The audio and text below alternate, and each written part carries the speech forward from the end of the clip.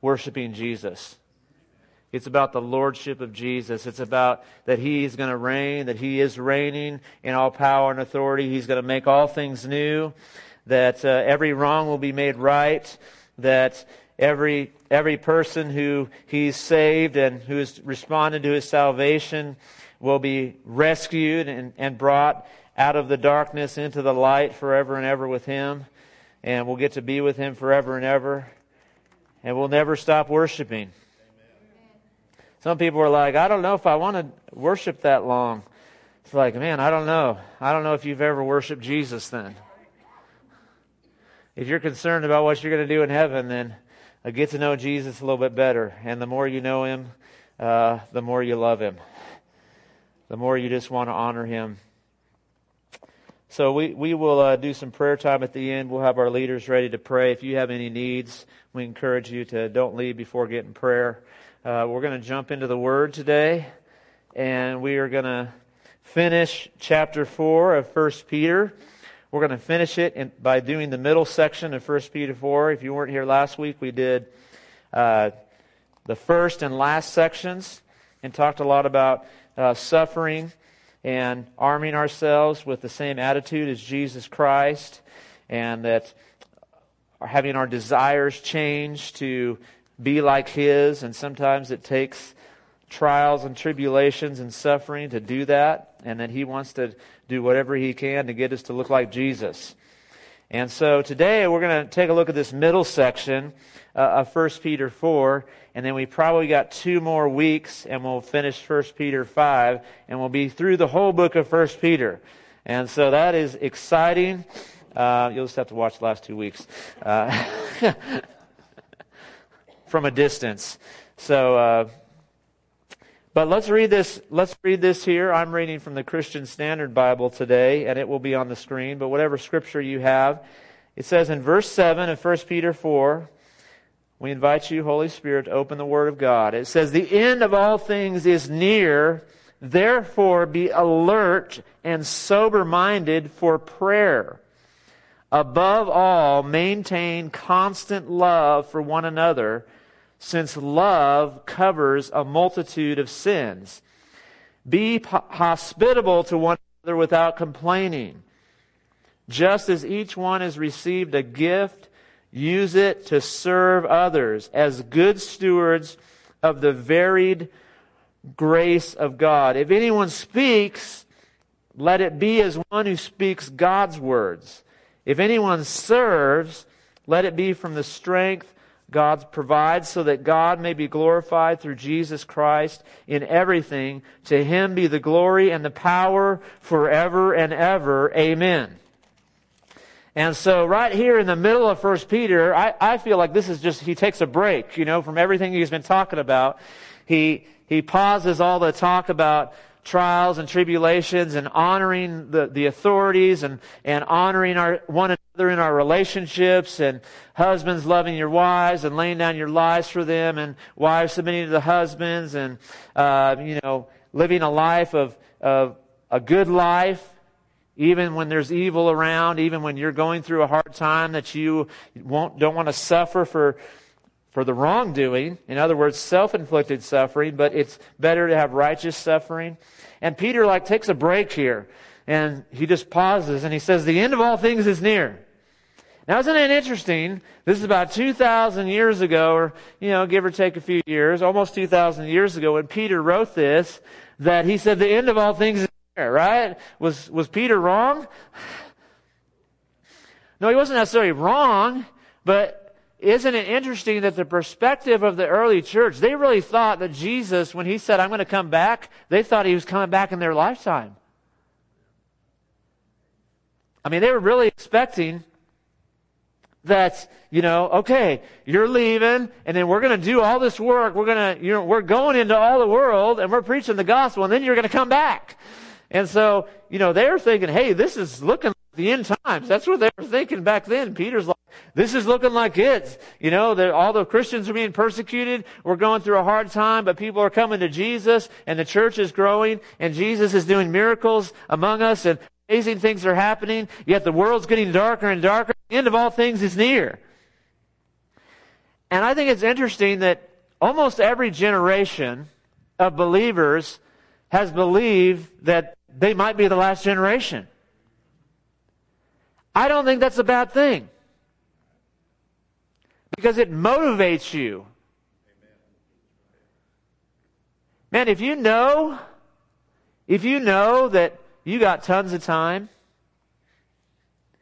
when your wife goes on a mission trip and you stay at home for 2 weeks with kids, this is just hypothetical, okay? And the first day, you know what? Do you clean the house the first day? Well, every good husband knows you have that last day to clean the whole entire house, right? To pick up everything that has been destroyed by you and your kids in 10 days, which is massive destruction, by the way. Massive destruction. It's everywhere. If you know you have a lot of time, you can put off what you need to do, right? But if you're not sure, if you're like, man, this could happen at any moment. I mean, isn't that how Jesus said to live? He said, blessed is the servant who is ready at work, who's doing everything he's supposed to do. And when I show up, not the one who's like, oh, my master's taking a long time to get here. It's going to be a long time. We don't have to worry about it. All these things haven't happened yet. Jesus can't come back. It motivates you to get your life in order. It motivates you to tell people about Jesus. I mean, think about it. If we knew that we had 1 week, imagine if we knew, we don't know. We all understand that nobody knows the day or the hour. But if we knew we had 1 week, would you live differently than you are now? Right? There'd be probably a couple things I wouldn't waste my time doing, right? And so Peter is drawing upon that tension and that truth to say, look, the end is near. And we're going to live like Jesus can come back at any time, because he can. He can come back whenever he wants to. He's coming back at the right time, but it's his choice.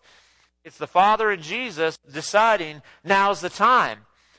Are you ready if he comes back tomorrow? And that's what Peter, this whole book, he's saying, look, we're living a life that's worthy of Jesus. We're living a life that's worthy of the suffering that Jesus went through, that no matter what we're going through, we're going to live a life that honors him. We're going to lay ourselves down, and we're going to do what he's called us to do. And so then he has this whole thing that says, therefore do all these things. In other words, if we know the time is short, it says be alert and sober-minded. The word be alert there means something to the effect of have your mind be sound and think intentionally and specifically about what you're going to do. And the second word there, it says be sober-minded. That means without intoxication. It's the same word from 1 Peter 1 and 13 where he says, hey, set your minds, get them clear on the hope God has set before you. That's the eternal hope of Jesus. And he says, so look, you got to have your minds clear. You got to have your head on straight. Why? So you can pray. And Peter kind of lays out to me what I'm calling this is what community looks like. This is what community with Jesus looks like. I think it's so cool, that we're praying over you guys. And if I think of community, like your family, that expresses community to me. How you've been community with us, how you've been community with one another, how you said, we're going to jump in. And so right here, Peter, community looks like. There's prayer going on. There's people intentionally praying. There's with their minds awake, who don't have their senses dulled by the world, who are not intoxicated with entertainment or pleasure or whatever may try to dull our minds from thinking about what God wants us to think about, so we can pray, so we can communicate with God, so that we can hear the voice of God, so we can be the community who we're called to be. If Jesus is coming quickly, right, I would be praying more this week. If he was coming back next week, I'd probably take a little bit extra time to pray, right? I'd be like, I've always wanted to read through the Bible. Now's my last chance, right? Before he comes back. It means for you, it's like, look, Peter's saying, hey, the end, it can come at any time. We have to be ready. Then he says this. Here's another mark of community. Number 1 is prayer. Number 2 is love. It says, above all, maintain constant love for one another, since love covers a multitude of sins. Now, the word there that's right before the word love, in my translation, it says constant. Some of yours may say fervent or continuing love, whatever that means. That is the Greek word echo. Familiar? Sounds like an English word, right? So the Greek word is echo. In other words, it's to reproduce the same thing over and over time.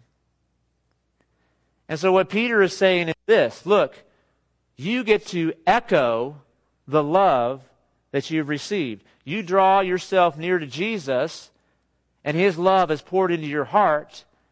You will have an echo of love in your life. And this love will cover a multitude of sins. This is actually a quote from Proverbs 10:12. We can throw that one on the screen here. Proverbs 10:12 says this, hatred stirs up conflicts, but love covers all offenses. Isn't it amazing if you've got a family who loves one another? When people mess up in that family, the love that they have for one another brings a covering and a protection even in the midst of sin. And that's what the body of Christ is meant to be. We're meant to be a people where when there is sin among us, in other words, we're not trying to invite sin, but when sin does come among us, that my love for you says, my first thought is, I'm going to love you and I want to see your sin covered. Not your sin judged. Not your sin, why don't you take a break? Let's do a little Old Testament. You sin, now you have to go outside the camp for 7 days. You're unclean for 7 days, and then, when you come back in and you give the right sacrifice, you can come back into community with one another. When there's a community of love, that sin is being covered. And you know what is actually happening in that is, I believe there's actually a purification that's happening, is when you are loved, you will sin less.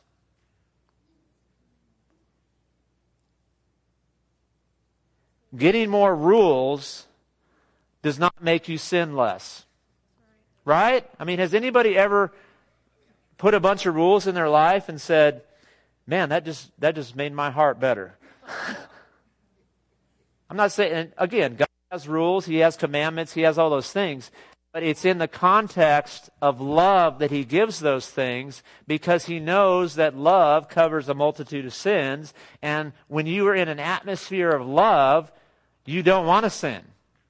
What Jesus said in John, in the book of John, He says, if you love me, you will keep my commands. So it's not about trying to beat yourself up to make yourself a better person, right? Have you all tried that before? Are you all awake today? Is it a tired day? I'm tired too, so wake me up, please. We were at a marriage conference all weekend. We had 10 couples here. All right. We're getting on. I'm like, oh, I just need to work with Ashley here. So, not because of her, because of me. So, but atmosphere of love covers offense. You know, there's going to be less offense when you have a love in a community, in a group of people, in a family, in a relationship. If you've got love there, then it's going to cover a whole lot of falling short. Because we're all going to fall short of the glory of God. We're all going to fall short of the perfect standard. But if there is love there, it covers it.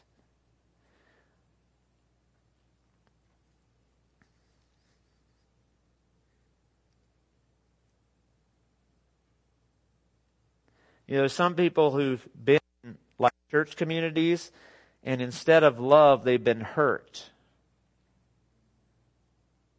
Right? Some of you may have experienced that. You know, when you get in community and you've actually come away bleeding, you know, spiritually and physically, you know, not physically bleeding, maybe physically. There's been some rough church experiences out there, right? The really rough prayer meeting today. I got a bloody nose. It was really intense. Boy, that was a really intense council meeting, right?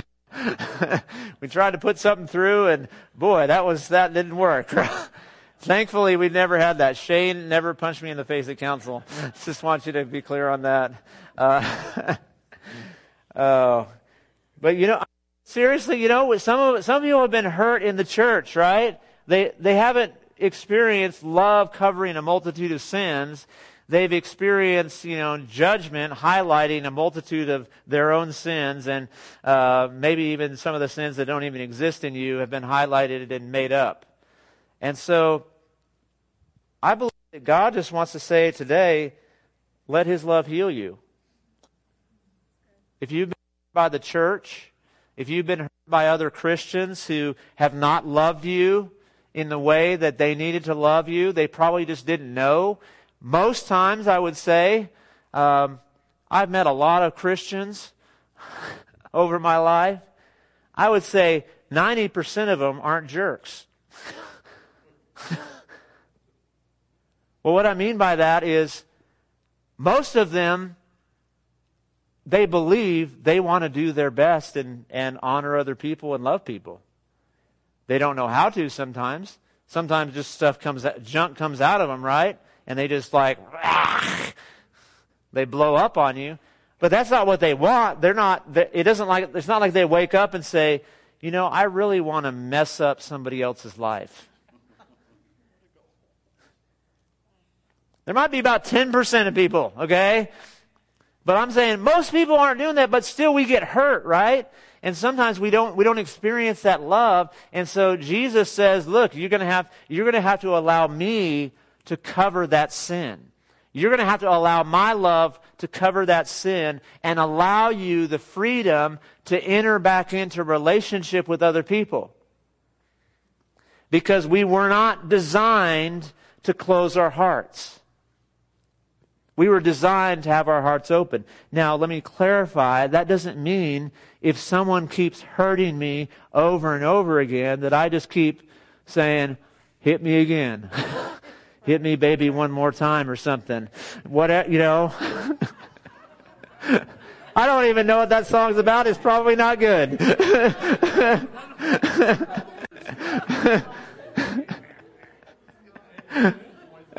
It wasn't the Newsboys, that's for sure. Apparently don't listen to that song, okay? I probably only heard the chorus. I have no clue what it's about. But that doesn't have to be our attitude. It's just like, okay, do it again, you know? You can use wisdom if there's someone in your life that's toxic, someone in your life that just keeps hurting you. It doesn't mean that, okay, I'm just going to keep opening my life. But what I'm saying, what it does mean is this: I will protect myself and remove myself from that person, but I'm not going to leave everyone. In other words, I'm not going to shut my heart off to everyone. I'm going to allow myself to be open with somebody who loves me. And that's why it's so important for us as the people of God to be a community of people who are echoing the love of God. And so then Peter goes on, hey, here's another mark. Be hospitable.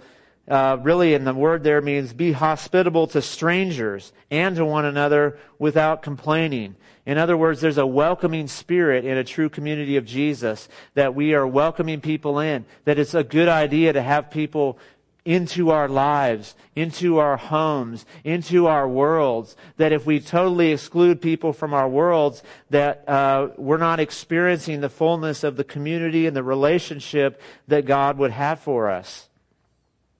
And he finishes up with this. He says, just as each one has received a gift, use it to serve others. Have you ever met some person who was so consumed about what God was gifting them to do and what their ministry was, that you almost felt like it was just all about them? There's those people that I got to get the gifts of God in my life and then it's going to work. But what does it say here? Peter says, your gift is meant to serve somebody else. I think we're starting a new series on Wednesday, aren't we, Dave? We are starting a series this Wednesday that's going to dig into the heart of a servant, being, the servant heart of the people of God. And so I encourage you to come on Wednesday for that, if you want to grow in that. But it says here, look, that our gifts are meant to serve one another. That we live a life of honoring and serving and blessing one another. And we are to be a good steward of the varied grace of God. What is a steward? A steward in this time was the master of the house would put somebody in charge of their entire household. And he would run everything. He would have control of the money. He would have control of the servants. He'd have control of, the landscaping, what was going on. He was running the social events. He was in charge of everything. And so, isn't it interesting that God says, you're the steward of my grace? In other words, I'm giving you the grace of God, and you are in charge of it for the world. It's like, oh man, Lord, what were you thinking? But I am a steward. I've been entrusted with the grace of God. And it's the grace of God in me that gifts me to where I can serve one another. And he says, look, there's two main giftings, either speaking or serving. Many times in the church, we've only emphasized the speaking one, right? Are you called to the ministry? And we'll throw in singing too, right? In the last 30 years, singing has been included in the ministry, right? It used to be just preaching. It was just the preacher, right? But now the worship is almost like, it's trying to vie for that number one, right? But the point is this, that's not the only thing there is to do. If you speak, yes, speak as if you're speaking the very words of God. Sing as if you're singing the very song of God. But it says this too, for those of you that have been not gifted to speak, you've been gifted to serve. How are you using the grace of God that's been placed on your life to serve others?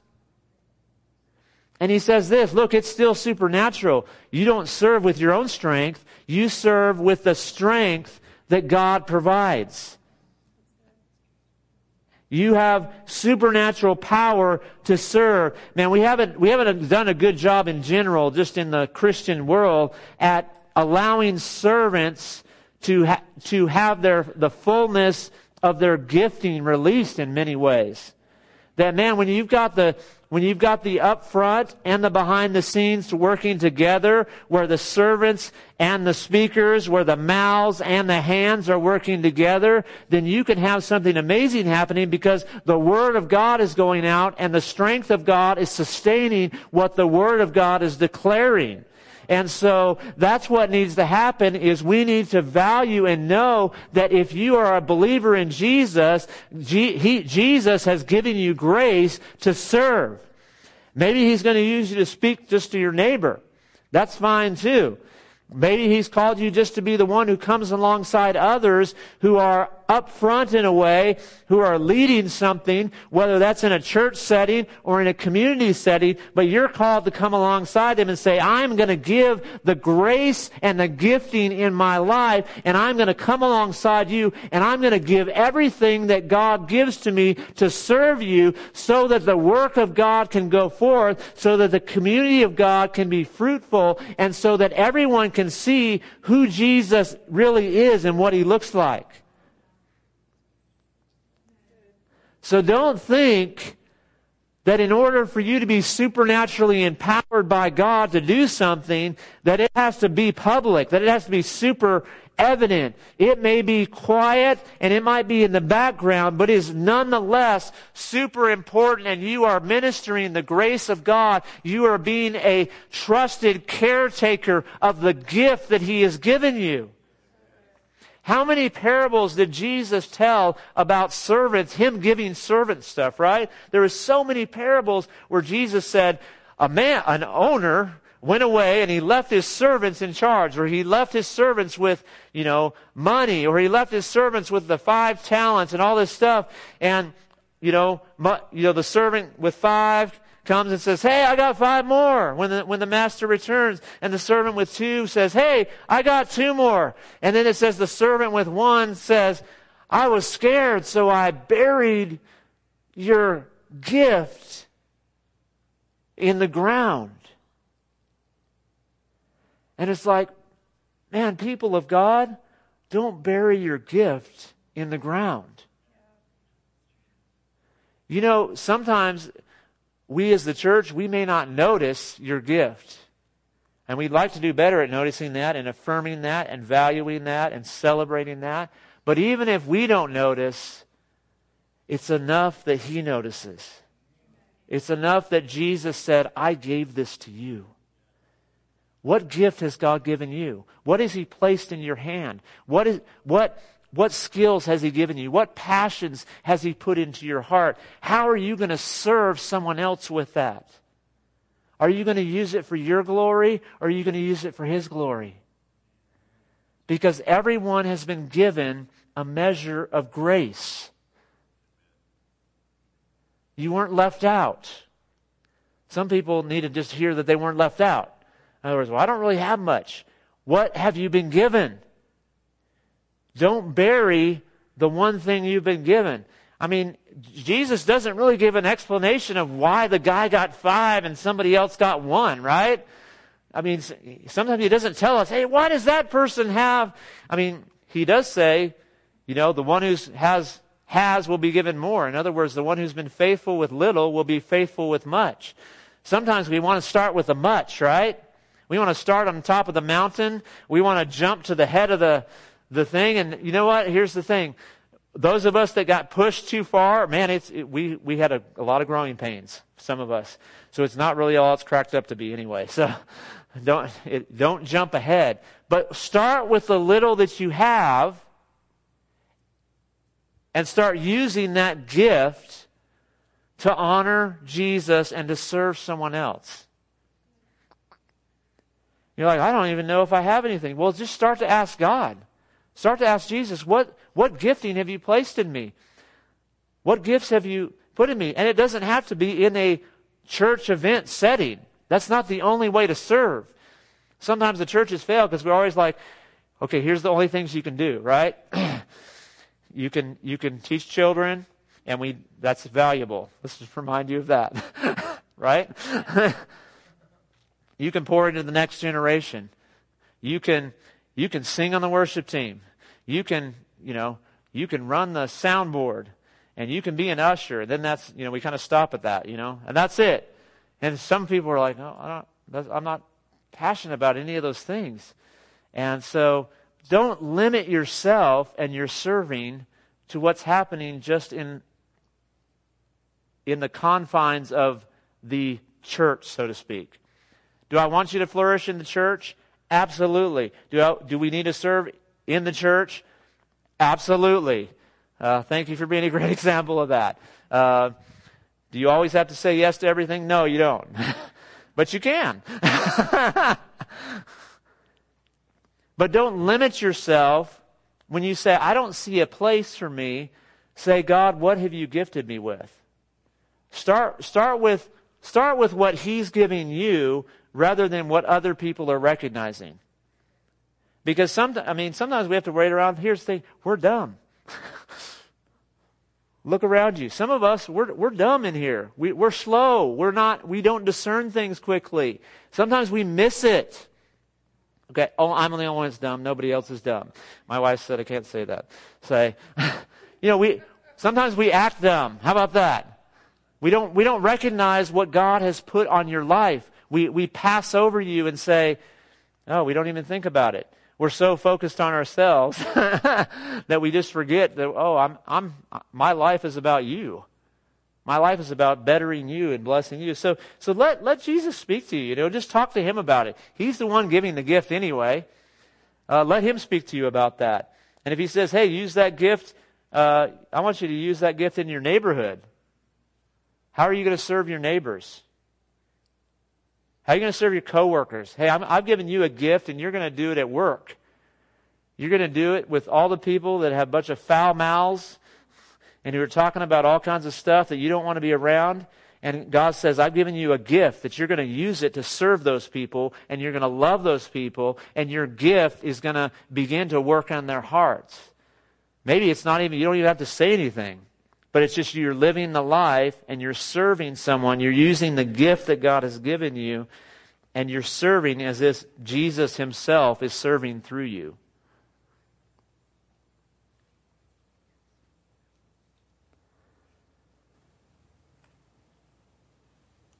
So what's your gift?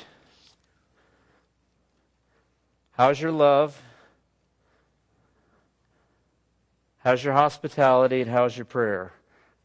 Because all those things are the marks of a community that is being empowered by Jesus, the community of the fellow victorious sufferers who are suffering in this world, but yet we're still living a life of love and laying down our lives for the world. So I want to pray over you. I want to pray over you over two things specifically. Number one is this. If you don't know what God has gifted you to do, or just one thing that He's gifted you to do, I'm going to pray that God would just begin to speak to you, that you would begin to hear what God is showing you about that. And I also want to pray about those who have been hurt in the church. I just want to declare a prayer of healing over your hearts, that those who have been hurt by other Christians, doing wrong things or doing painful things, or just things that were hurtful because of misunderstandings, whatever that situation is, I just want to believe that the Holy Spirit's going to minister healing to our hearts today. So, Holy Spirit, right now, we just thank You for ministering life to every single person, God. We thank You for the gifts that have been given. Lord, I pray for those who don't think they have anything to offer. I pray that You would speak to them, God. I pray that they would hear Your voice and know that their gift is valuable, that the things that You have placed in their lives are valuable to serve someone else in this world. And Lord, that You would begin to unpack and begin to give them wisdom and insight. Lord, I pray that there would be conversations with others who are wise that would help pull those things out and help them recognize those things, but help us learn to live in our gifts and not bury those things in the sand, God, but we would serve one another as if You were serving through us, as if You were speaking through us, as if You are living through us. And Father, I also pray for anyone who's been harmed. Lord, they were serving, they were stepping out, they were opening their heart, they were living with love towards someone else, and they got hurt. And so, Lord, I just declare healing in hearts right now. Holy Spirit, bring healing in hearts for those who have been hurt by the church. Just if that's you, while every eye is closed, just put your hand over your heart right now. Nobody's looking around, including me. In the name of Jesus, I declare wholeness in these hearts. I declare that these wounds that have been there, God, that you are pulling out. You are pulling out the sharp pieces that have been left in their hearts. Those sharp words that still ring in their heads, God. I just pray that you would take out the sting. Take out the infection, God. I pray for forgiveness to be released in every single heart. Lord, we choose to forgive those who have hurt us so that we can be restored, so that we can walk in the way that you would have us walk. Jesus, you commanded us to forgive, and you are empowering us to forgive this morning. We forgive those people. In Jesus' name. Father, forgive them, for they do not know what they have done. Lord, they didn't know what they were doing, Lord, in many, many times. And so, Lord, we just declare healing and wholeness. Lord, we declare openness, God, that there would be trust again. There would be sharing of life again. There would be an opening of hearts once again. In Jesus' name. Amen. Amen. Everybody stand. We're going to have our leaders come up. If you have never given your heart to Jesus, if you have never trusted Jesus and prayed to receive Him as your Lord and Savior, then please do that before you go. Come up and one of these people will pray for you. If you need healing in your body, if you have a situation, a financial need that you want someone to agree with you about, then come quickly up front and let these people pray for you, these leaders that love you and care for you. They will pray for you before you go. If you need to go, God bless you, and we will see you on Tuesday or Wednesday, depending on if you're here, if you want to come to Healing Rooms, or Wednesday night for our gathering. So, thank you. But if you need prayer, get on up here and grab one of these leaders before you go.